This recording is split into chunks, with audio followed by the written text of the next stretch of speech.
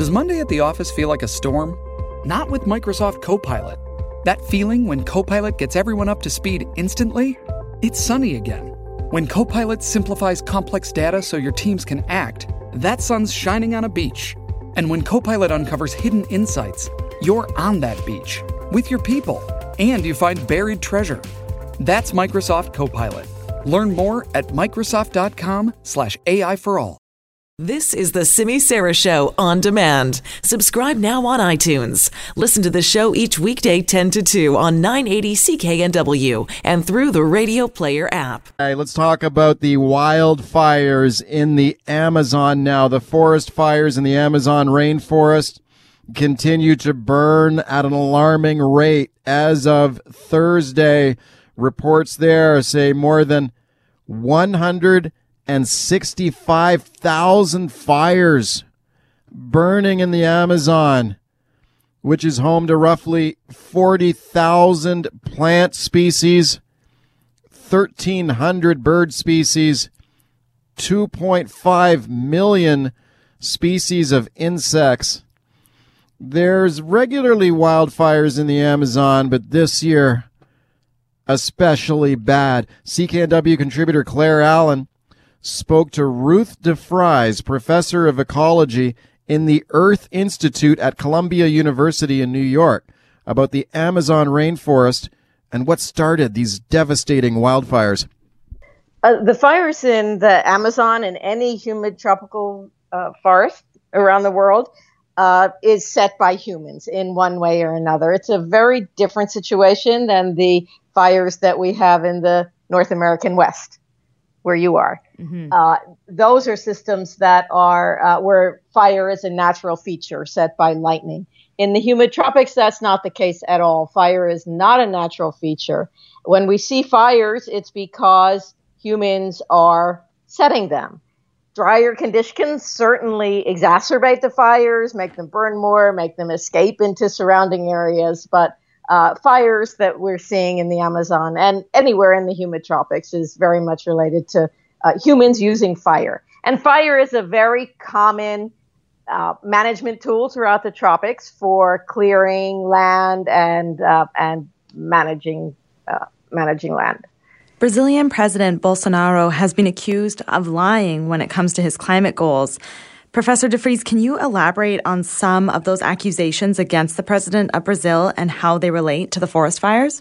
Well, Brazil had very high rates of deforestation in the early 2000s and subsequently was admirable world leader in putting in place policies that reduced the deforestation, and it was very successful. What we're seeing now is a reversal in that very good example that they were for the world about how it is possible to reduce deforestation while being an economic leader. Part of the way to carry out those policies is to be able to know how much deforestation is happening and be able to see the fires and monitor. And Brazil has had a very well-established, very well-regarded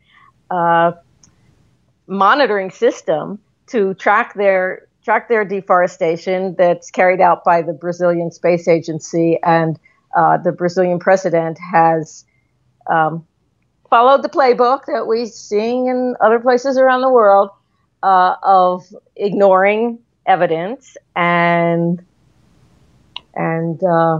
firing the messenger, the head of the Brazilian Space Agency. Wow, that's really alarming. And I know that people around the world have started to see the images of the fire in the Amazon.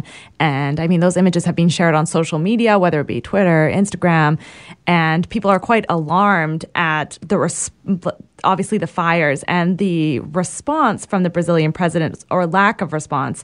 And so I'm wondering, is there any attempt to stop these forest fires? I saw that today the president of Brazil said he's going to send in the army, but I mean, have there been any real attempts to at least contain or stop the fires?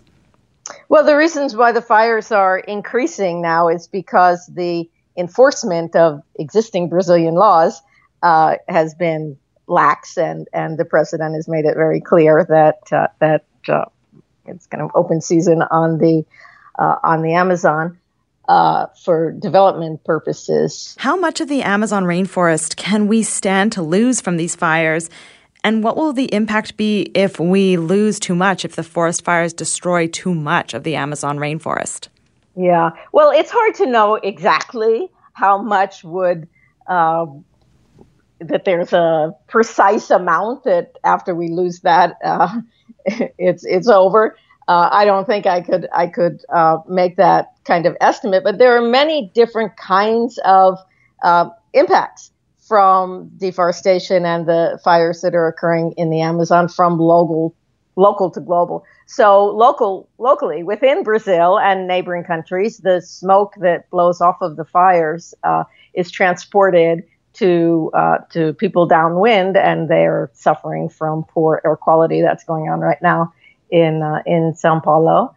At a more global scale, the trees in the soil contain a lot of carbon. There are banks of carbon, and they're absorbing carbon from the atmosphere and storing it. And that's a great service that those trees are doing for us, because it's keeping that carbon, which would otherwise be in the atmosphere and be greenhouse gas, and warming our planet and exacerbating the climate change that we're already seeing around the world.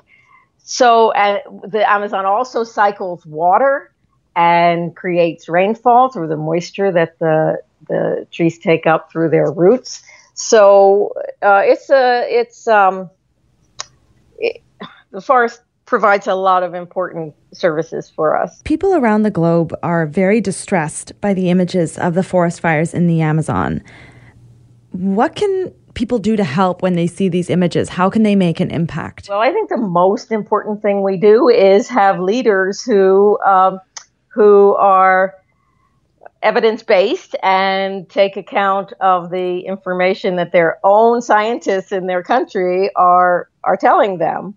I know that's a tall order now around the world, but that's probably the most important thing people can do. When there was the successful reduction in deforestation in the early 2000s, it was a combined effort of environmental groups, companies, multinational companies who were looking at cleaning up their supply chain so that they were not using products that were produced from deforested land. They have their international reputation at stake. And the Brazilian government, who was very effective at putting these policies in place. So what individuals can do, support the leaders that will make evidence-based decisions, support the companies that take their supply chains seriously. Professor DeFries, thank you so much for telling me about this important story. Okay, thank you very much.